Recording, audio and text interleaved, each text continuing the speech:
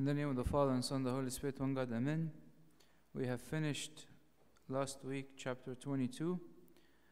And as we study the life of David the prophet, it is important for us to see and to keep in mind how a child of God struggles through decisions.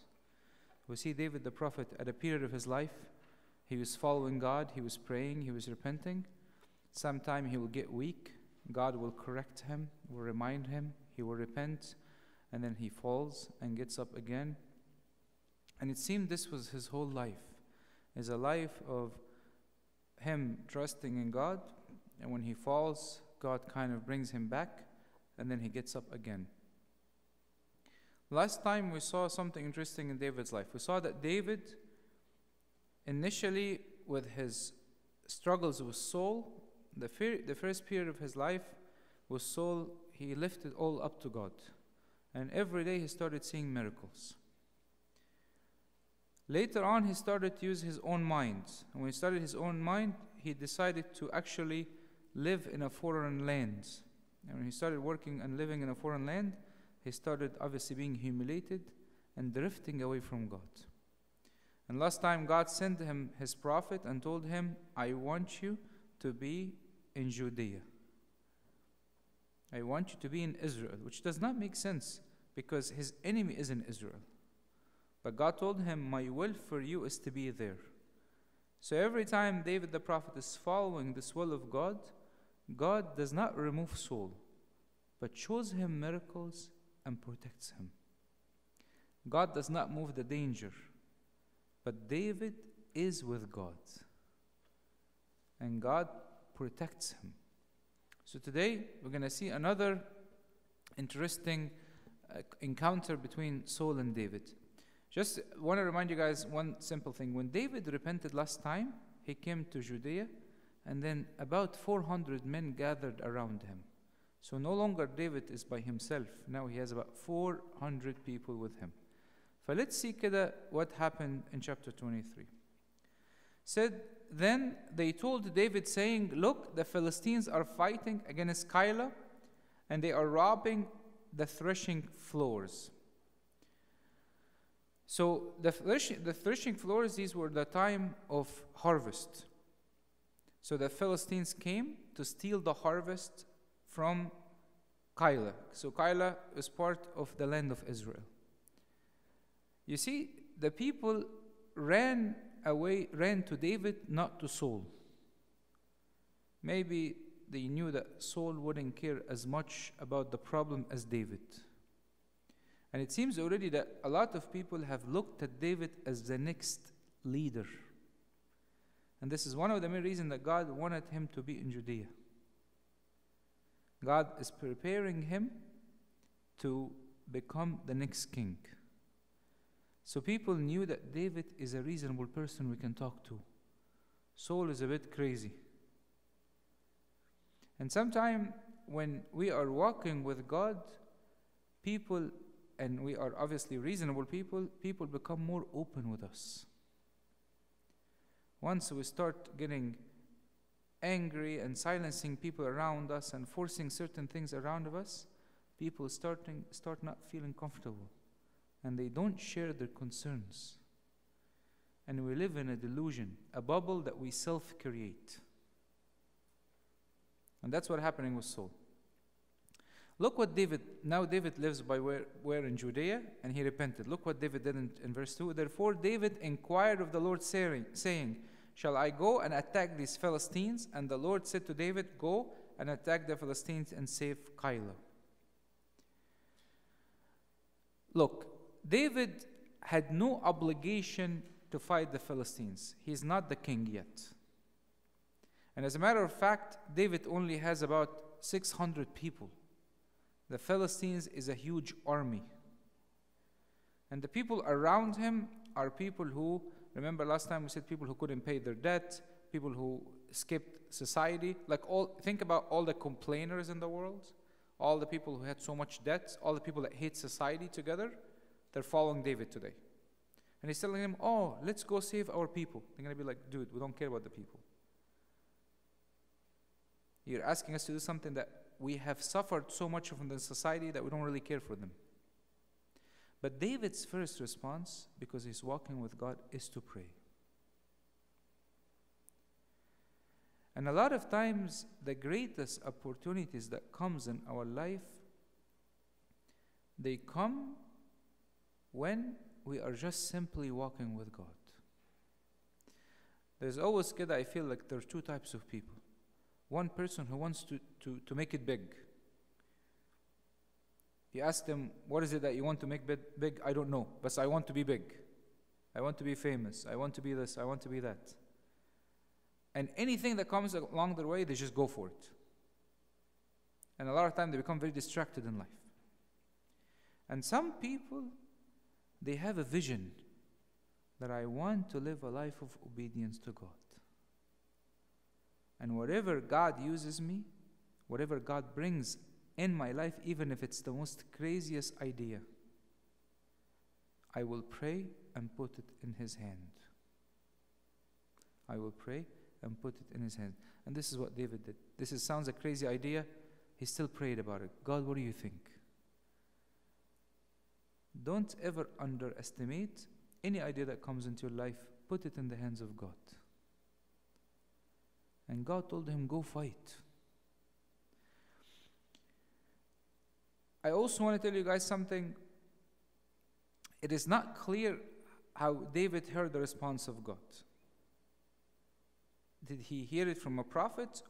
Most likely, if you guys remember last time, when Saul killed the city of the priest, there is one priest, Abiathar, who ran away and went to David. And what this Abiathar had, he had what we call the ephod. Remember, they said the ephod is almost like the sadra that Abuna wears, and it had two different stones in it. And every time he would pray and inquire from God, one of these stones will light. Yes, no answer kind of a thing. So it could be this. It could be a prophet from God. But so what's interesting in the life of David the prophet, it is not mentioned in the scripture that God spoke to him directly like he spoke to Samuel. You know, like Samuel, he heard a vision at night where God told him, Samuel, Samuel, and he responded. Here it says, God answered him. How exactly? We're not sure, but most likely through the priest. But David men said to him, look, we're afraid here in Judah. How much more than if we go to Keilah against the armies of the Philistines? Obviously, David's warrior told him, look, man, we're afraid. This is a big army. Saul is running after us. This is the most illogical decision he wants us to take. There's one idea I want you guys to keep in mind here. A lot of times when God asks us to do something crazy, and we're so confident of His voice, so confident in His voice, usually the next step that comes is people doubting that voice. Because there is a difference between God asking us to do certain things within our abilities, the difference between God asking us to take a leap of faith beyond our abilities. There's a difference between me going into something with a clear vision, 1, 2, 3, 4, I know what the steps I'm doing. The difference between going in and I'm letting God lead the way, day by day. So, in this case here, David was confident of God's voice, but he still received hindrance. What is he going to do? Look what he did in verse 4. Then David inquired of the Lord once again. And the Lord answered him and said, arise, go down to Keilah, for I will deliver the Philistines into your hands. The Lord confirmed the first calling. He prayed. It's no problem when I feel hesitation or resistance that I pray again. David almost repeated what happened with Gideon in Judges 6 from 36 to 40. Also again, Gideon asked God for multiple times assurance. And David did not let the soldiers around him silence him. Did not allow the negative voices to silence him. He put it again into the prayer. The Lord will bring victory regardless of the human conditions. You know, I'm gonna be honest with you guys. One of the most greatest feelings you will have in your life when you feel I'm doing exactly what God wants me to do. I remember a while ago when we took a group to serve in Africa, one of the girls told me, I'm so happy, not because I'm serving, but I feel this is exactly what God wants me to do today. And that's important. If I wake up every morning and ask myself, is this what God wants me to do today? And the answer is no, too many days in a row, then there's a problem. It's something I have to consider. Look at verse 5, which I love so much. It's a very subtle thing in this verse. And David and his men went to Keilah and fought with the Philistines. They struck them with a mighty blow and took away their livestock. So David saved the inhabitants of Keilah. You know, it's as I was reading this, I was amazed that there was no division among the men of David. They all went, fought, drove, struck. It's actually, in Hebrew, it's all in a singular voice, as they were one hand. You have a group of complainers, a group of outcasts from society. They are under David. They're making the most illogical decision, and they're going united. This in itself is a miracle. And this is what happens when I am not being led for my own glory, but the glory of God. And here it says what? And they took their livestock. Most likely the harvest time was a time obviously where a lot of wheat, a lot of grains would fall on the ground. So it seems like the Philistines also brought their cows and sheep and stuff to eat the leftover food. So David took the livestock. It was beneficial for him. Now it happened when Abiathar, you guys remember Abiathar, the one who was talked about? The son of Ahimelech, the priest, fled to David at Keilah, that he went down with an ephod in his hand. Remember last time I was telling you that the priesthood left Saul and went to David. Saul keeps losing without realizing. Keeps losing without realizing. And Saul was told, so David had a victory. Now let's see what happened with Saul. And Saul was told that David had gone to Keilah. So Saul said, God has delivered him into my hand, for he has shut himself in by entering a town that has gates and bars. Saul is seeking after David. The news came, hey, David is in Keilah.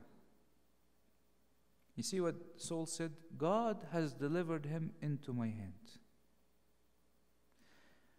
Look, be careful how we measure God's success. Because somebody can look from outside and be like, Saul is a king, and he has lots of people. And David, he's a loser. He's walking with outcast. But who is truly God with? David. Saul uses the name of God for things that has to do with his own ego and own glory. Instead of regretting not fighting for the sake of the people of God, he's running after David. God does not bless human pride. God does not bless human pride. Like, for example, sometimes you see a situation happen to somebody and they're so angry. This happens, not so often, but rare. Like somebody would write a prayer on the altar asking God to take vengeance. God does not bless human pride. Also, one thing we want to learn from the life of Saul. Saul left the real enemy, which is the Philistines, and focused on David. And all of us have a David in our life that distracts us. Somebody I'm envy from, jealous from, somebody I have a crush on, somebody that I want to compete with. A lot of distraction that instead of focusing on what God wants me to do, I am focusing on the distraction, not the real enemy. I'm fighting with my spouse instead of fighting with the devil.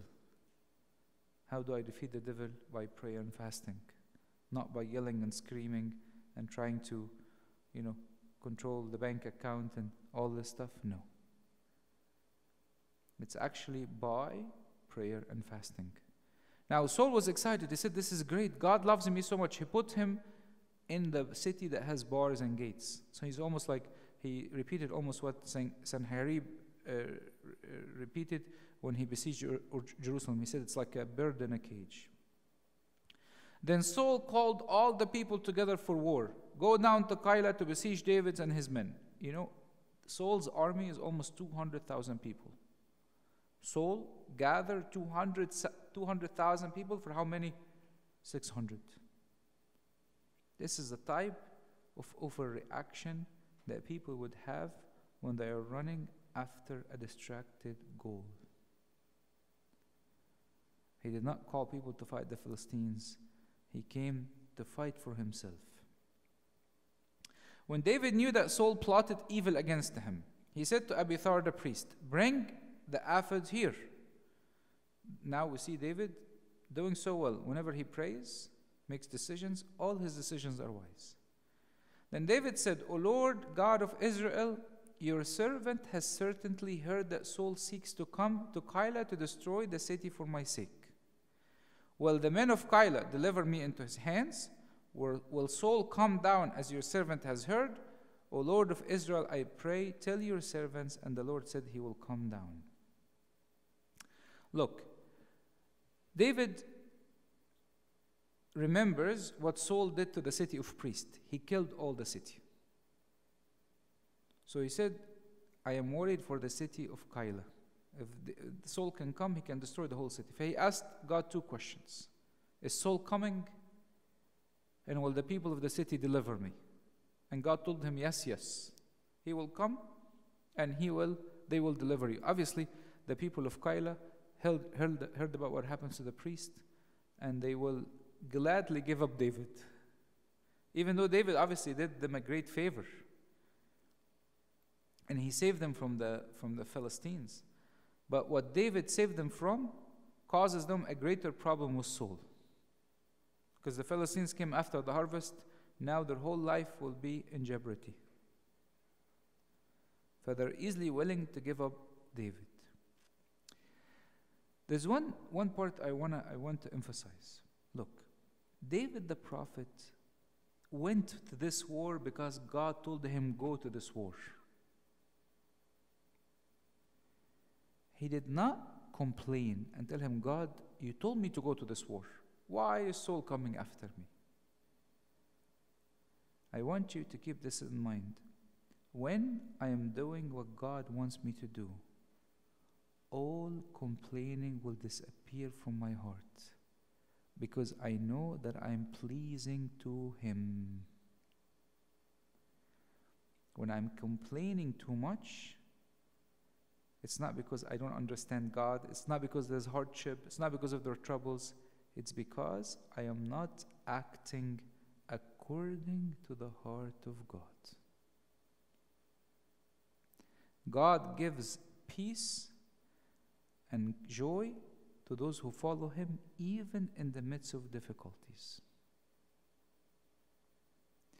Then David said, will the men of Keilah deliver me and my men into the hands of Saul? And the Lord said, they will deliver you. Obviously, from the standpoint of David, now he has done them a great favor. But David will not rebuke them. Will not rebuke them. You might ask, why does God allow David to go through such a trouble? Because in our life, God wants to have with us a constant conversation. The troubles and difficulties that we go in and that happens in our life make us so dependent on God. It helps us to dig deep into our own soul. It makes David constantly ask God for direction. The troubles in my life are the topics of my conversation with God. God allows them so I could constantly go to Him. I will praise Him, I will ask for His guidance, I will do His work, all of that in the action that God puts in my life. So David and his men, about 600, arose and departed from Keilah and went to wherever they could go. Then it was told Saul that David had escaped from Keilah, so he halted the expedition. Saul and his men started wandering, trusting the divine guidance for each step without knowing where they were going. After they left, they had no plan where they're going. God didn't even tell him where should he go. He started leaving. Obviously, the spies went to Saul and told him, David left. Saul is moving with 200 soldiers. That's a whole army. So he said, you know what? I'm not going to move anywhere. I'm going to stay where I am. Now David is going to follow the command of Gad the prophet. He told him, stay where? In Judea. Stay where your family is. So David will be in this area. Look what happens. And David stayed in a stronghold in the wilderness and remained in the mountains in the wilderness of Zeph. Saul sought him every day, but God did not deliver him into his hands. God protected David from his death, but did not make his life easy. Think about people living in the wilderness, where they sleep in tents. When they get sick, they might not have doctors. Some days they might not have enough food. 600 men. It's not easy. His life is not easy. God let him live in the wilderness, a difficult life, to train him. If you want an easy life, you're rejecting the training of God. God develops his people. So David saw that Saul came out to seek his life, and David was in the wilderness of Zeph in the forest. So David, during all this time, he never asked God, when I will be a king, should I go kill Saul? None of this stuff. He's just living in the wilderness with so much submission. Look what happened when you walk with God. Also, God will send you some things to comfort you in the middle. Then Jonathan, Saul's son, arose and went to David in the woods, and strengthened his hands in God. He's living in the wilderness, so Jonathan comes and encourages him by God. Encouraging by somebody like Jonathan, it's important. Is Jonathan telling him, look, God is with you. I know you live a difficult life. God is not going to leave you. I know the journey is not easy. Your service is very valuable. The life of a Christian should be a life of encouraging others. Life of lifting others. So Jonathan comes and encourages his friend in one of his most difficult points. And by the way, this is the last time recorded a meeting between Jonathan and David. The next time there's a report of Jonathan's death in 2 Samuel. But at this point, God sends him somebody to lift him up. David feels he's following the commandments, but he's being destroyed every day. He's on the run every day. His life is difficult. God will send him somebody to comfort him. And he said to him, do not fear, for the hands of Saul my father shall not find you. You shall be a king over Israel, and I shall be next to you. Even my father Saul knows that. Jonathan reminds him of God's bigger plan for him. You're living a difficult life, but you know that God wants you to be a king. You're stressed in school, but God is preparing you to become a medical doctor. He's encouraging him with God's bigger plan for him.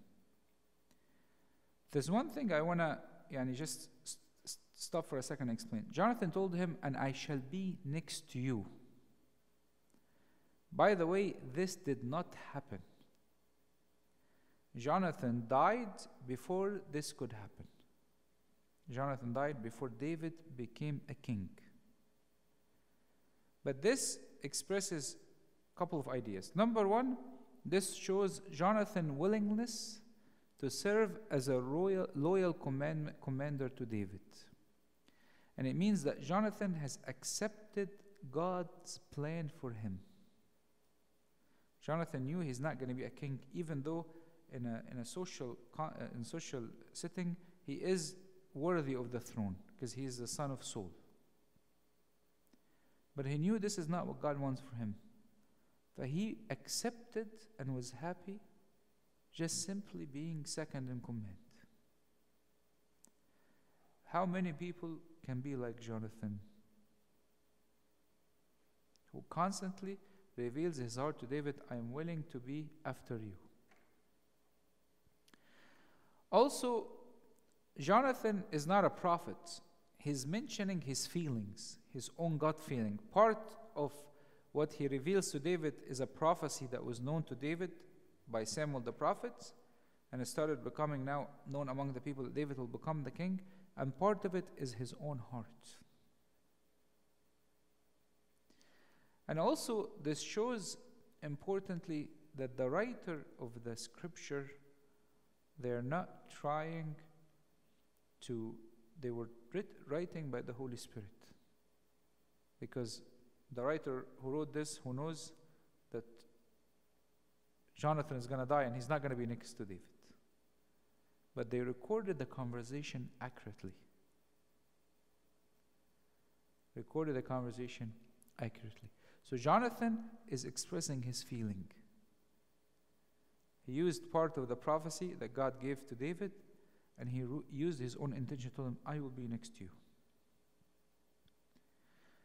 And in all of this, Jonathan remains very respectful to his father, regardless of his father's own action.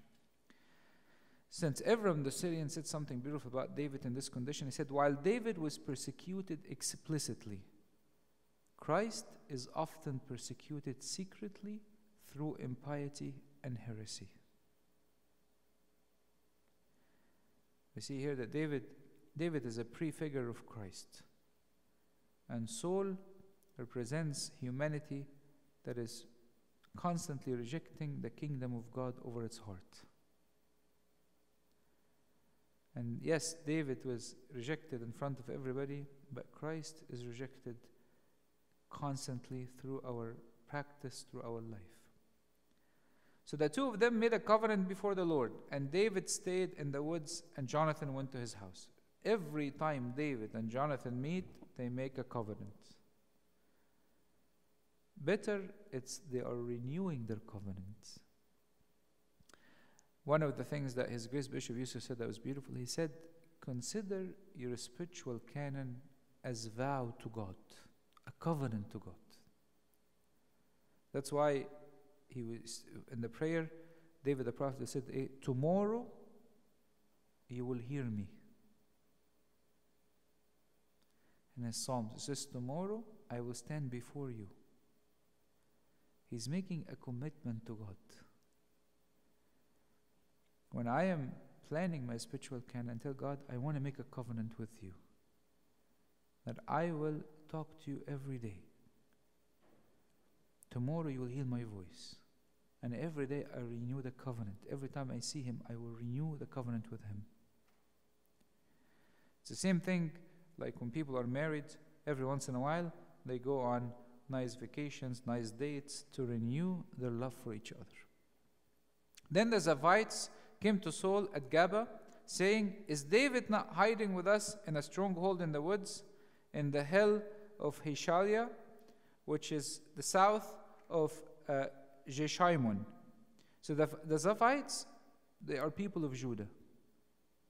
They came to Saul and told him, David is hiding with us. This is David's own people betraying him. You see, God gave David some encouragement by sending Jonathan, but that does not mean troubles are over. This is, by the way, this is exactly how our life goes. You walk with God, He will give you some encouragement in the middle. The overall journey you're in doesn't change. Doesn't change. And by the way, if you look at Psalm 54:3, when David was referring to the insolent and ruthless ones, he was referring to actually the Ziphites who went to David to sell him. Who went to Saul to sell him to him. His own people are selling him. This is the same place that God told him, I want you to be in. Now therefore, O king, come down according to all the desire of your soul to come down, and our part shall be to deliver him into the king's hand. The phrase according to your desire means whatever you wish, whenever you wish to come down. People understood Saul's weakness. People knew that Saul is angry with David and he wants to get back at him. So they used this to what? To their advantage. By the way, this is also common in our life. When people know, for example, that there's somebody I don't like, or somebody in my life that I'm jealous of, any person who doesn't like this person will come and tell me their grievance about that person. That's why it's very wise for me not to reveal these weaknesses to people, because it could be a reason to make other people stumble, and also it could be a reason to expose a weakness of the devil to come and dwell in my heart and the heart of people around me. It will be a reason for the devil to come and actually find my weak point. Again, I want you as to, you see at this, you might say, well, God is helping Saul. God is not helping Saul. God is using Saul to train David. And Saul said, "Blessed are you of the Lord, for you have compassion on me." Saul told the people, "You are blessed from God, because you're so kind to me." This, by the way, used to be a common way of a king addressing his subject, basically. But this is a fake blessing and a fake compassion. There's nothing compassionate about what they're doing here. And that's a lot of times when people use fancy, nice words to describe evil things. Nobody uses evil words to describe, I don't want to say nobody, but most people, when they do evil, they use nice words to describe evil. Love, kindness, compassion, to describe what? Sometimes to describe very bad sexual behavior, very bad selfish acts, murder sometimes. That's what people do. He says, "Please go and find out for sure, and see the place where his hideout is, and who has seen him there, for I am told he is very crafty." You almost feel like Herod the king talking when he told the wise men, "Go and find him exactly. For I am told he is very crafty." You see, this is what happens with people like Saul. People who intimidate people around them and scare them, and people know that they're unpredictable. They silence all the good voices in their life. When we continue to shut down every voice and every pure voice in our heart that calls us, eventually we create our own bubble that does not help us to see the truth anymore. So see therefore and take knowledge of all the recurring places where he hides, and come back to me with certainty, and I will go with you. And it shall be, if he is in the land, that I will search for him throughout all the clans of Judah. So they arose and went to Zeph before Saul, but David and his men were in the wilderness of Moan, in the plain in the south of Jeshimon. So this David and his men are in the wilderness of Judah, and they're walking around. This is, by the way, we're going to study the story in chapter 25. This is where the farms of Nabal was, and we'll talk about this when it comes, and Abigail. And when Saul and his men went to seek him, they told David, therefore he went down to the rock and stayed in the wilderness of Moan. And when Saul heard that, he pursued David in the wilderness of Moan. So basically, the spies of Saul are everywhere. It's Judah. If you guys ever go to Jerusalem, by the way, and Judah and all this, it's not a big area. They're all very small. Bethlehem is almost 2 streets. It's 2 blocks. That's all Bethlehem. Jerusalem, you can walk the whole city almost. Walk it. It's not a big place. So Saul can easily find him. So God is telling him, stay where Saul can find you. And God exactly wanted that, because we will see the constant miracles in the life of David when he's doing exactly what God wants him to do. Look what happened.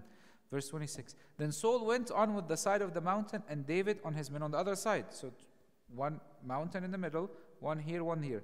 And David made haste to get away from Saul, for Saul and his men were encircling David and his men to take them. So each one is on the side of the mountain. David is trying to run away, but the men of Saul are such a bigger amount, they're going to encircle them and kill them. David has no place to run. He's obedient to God. He's following everything. He's a moment where he's trapped. His life could be gone in a moment. Many of us, by the way, might have not faced a situation like this, where the problem that I'm facing is much bigger than me. Sometimes people, for example, somebody gets the news that they have terminal illness. They might feel there's nothing in their hand they can do. When somebody, for example, gets into extreme financial difficulties that they don't know how to get out,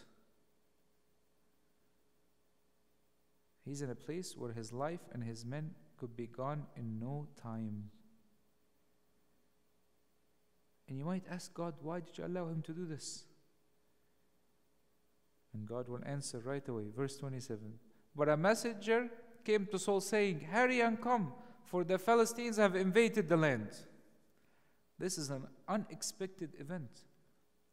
Saul took all his army to run after David, and all of a sudden the Philistines came, and people told him, come quickly. Philistines invaded the land. Obviously, this is such an unbelievably unexpected thing to happen. Saul had a very strong army at that time, and the Philistines would usually attack only the borders. But to come to invade Jerusalem is not easy. God made a way for David when there is no way. It's almost God comes, come David, I'm going to train you. And I'm going to bring you so close to death. Do you still believe? Do you still trust? Can you trust? Can you believe? One time, earlier, if you guys remember, David hid with Samuel. Same city. And then Saul kept sending his soldiers, and both of them were singing. They all fell in a spiritual mood, and God made Saul pray. Another time, God sent him a messenger, told him, run, the Philistines are coming. Therefore, Saul returned from pursuing David and went against the Philistines, so they called the place the Rock of Escape. You see, this is what God wants us to do. God wants to have a memory of how He works in our life almost all the time, so I could always remember His hands in my life. When I look at, when you go talk to people who are elderly, a lot of times what they talk about is what God did in their life. Like, I've heard it so many times. People tell me, Abuna, God did so much miracles, so much miracles, so much miracles. If I tell you, you'll be here all day long. They don't tell me about their vacations, their cars, their jobs, the person they had a crush on. They talk about the miracles of God. David, my friends, was probably afraid. Maybe he doubted that I will die today. But he knew one thing, that he was obeying the commandments of God. And that's what kept him going. Then David went up from there and dwelt in a strongholds at En-Gedi, or Eben-Gedi, which is, it's basically referring to a spring of young goats. And David stayed in the same area that the prophet told him to stay in. Did not run away, stayed, even though his death came so close. He did not revenge from people who snitched on him. He did not go revenge from the city, from the Zephites, from all these people. He remained where he is. And this, by the way, is common in the life of David. When he's walking with God, he's not revengeful, because he sees everything working for good for those who love him. People that are difficult in our life are there to change us. Change us. And if we see it this way, it will make a big difference. Now, chapter 24 is actually a wonderful chapter, because another miracle will happen, but the image will flip. That Saul will be in the hands of David, but David will not kill him. We'll see what happened. We'll start it today and finish it next time. Now it happened when Saul had returned from following the Philistines, that it was told to him, saying, "Take note, David is in the wilderness of En-Gedi." Obviously, it seems like the war of the Philistines was a joke, was a big distraction. God told him, "Hey, run after the Philistines." He went. A few minutes later, no problem. It's done. David is here. Come back, pursue him. You feel like God is moving nations for David. God is moving nations for David. Like the Bible said, Elijah was a man like us, and he prayed. And God made it rain. God can move the whole universe for one person. We are his children. Then Saul took 3,000 chosen men from all Israel, that means 3 warriors, and went to seek David and his men on the rock of the wild goats. So he came to the sheepfolds by the road where there was a cave, and Saul went in to attend his needs, and David and his men were staying in the recess of the cave. So Saul took with him 3,000 people to run after David. In the way, they found a cave. So as a king, he wanted to take care of his personal need. Shower, change, whatever he wants to do. Deep inside the cave, David and his men were hiding. Obviously, when the king goes to do his personal things, no guards, nobody goes inside with him. They're all standing outside. This is the most unexpected thing to happen. Then the men of David said to him, "This is the day of which the Lord said to you, Behold, I will deliver your enemy into your hand, that you may do to him as it seems good to you." And David arose and secretly cut off the corner of Saul's robe. His men told him, "This is your chance. This is the guy that's making you miserable. Go and kill him." And by the way, David's men used the word of God. Told him, "Didn't God promise you that he will destroy your enemy?" This is your chance. This is your enemy. He's right there in the cave by himself. What else would you? Oh, such a perfect opportunity. David did something interesting. He came and cut off parts of the robe of Saul. By the way, cut part of the robe of Saul that would consider to be an identity card. A king clothes were very unique. So when you take part of his clothes, it means you're speaking on behalf of the king. Or sometime had a legal meaning, or sometime it's a sign of rebellion against the king. It depends on how the cutting happened. If the king voluntarily cut it and give it, it's a legal authorization. If somebody cut it himself, it is a rebellion against him. For St. Gregory of Nyssa says, David exercised his authority to kill against his own anger rather than against his persecutor. Instead of David killing Saul, he cut a small part of his robe. And it happened afterwards that David's heart troubled him. Why? Because he cut Saul's robe. When you read this, you'll be like, yes, salam. Like this guy is trying to kill you, trying to destroy you, and then you cut part of his robe and you're very sad. Remember, I was telling you, cutting part of the robe was a symbol of disloyalty and rebellion in this time. David felt sad that he had to act this way against his own enemy. In the Old Testament, God has not given them the commandments to love their enemy. But those who walk with God were able to live a life of the New Testament in the times of the Old Testament. And for us today, if we continue to live with God, we will be able to live the life of heaven on earth. And he said to his men, Lord, forbid that I should do this thing to my master, the Lord's anointed, to stretch out my hand against him, seeing he is the anointed of the Lord. Saul said, he is my master. Saul talks about his enemy. He says, this is my master. He is the anointed of the Lord. Saul was anointed by God. And by the way, this is a commandment. It says the anointed of the Lord should not be killed or even cursed. The anointed of the Lord should not be killed or even cursed. So David said, I cannot disobey the commandment of God. That's number one. Number two, I cannot do anything against my master. Against my master. So David restrained his servants with these words and did not allow them to rise against Saul, and Saul got up from the cave and went on his way. This verse is very important.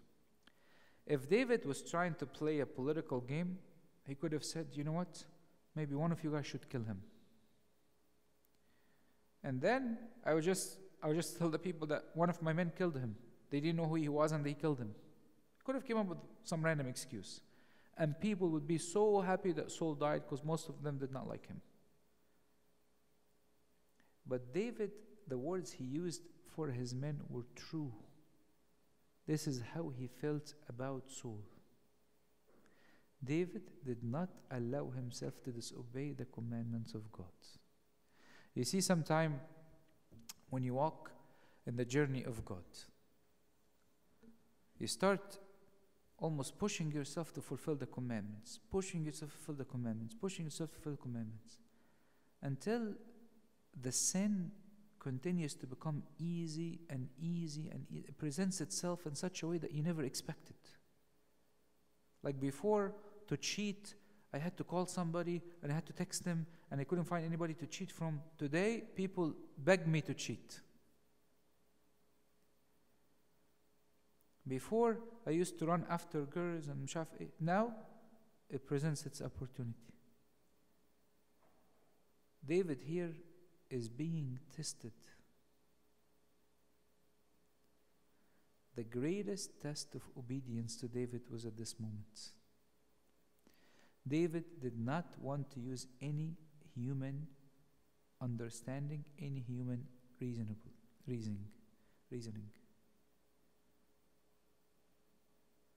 wouldn't even believe that David thought this way. Saul obviously left, did not realize that David saved him. خلي بالكوا, Saul slept all night in this cave.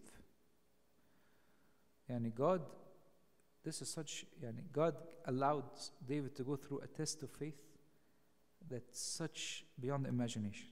His enemy is in front of him for hours, and he has so many men convincing him, kill him. Nothing. And that's one of our biggest challenges when we walk with God. There's a period of faith where God says, you obey me, I saved you.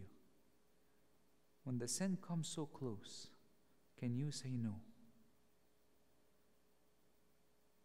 Can you say no?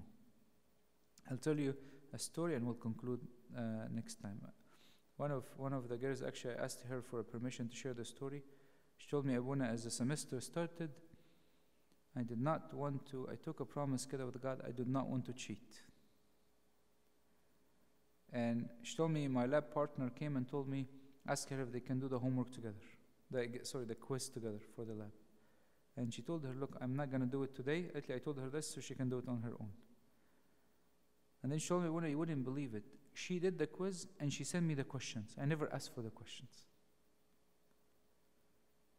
And she told me when I received the message, I deleted the message before I read anything. When the devil sees you trying to get yourself out of a sin, he will simply make it easy for you. Obviously, the devil tempts by evil. God does not tempt by evil. Like God put David in this situation, not a temptation of evil. It's more for him to follow the commandments of God. Okay? So next time we'll see a beautiful speech that David gave to Saul with extreme humility that moves the heart. Next week, God willing, we'll continue, and glory be to God forever and ever. Amen. Let's stand up for prayer, and Lord,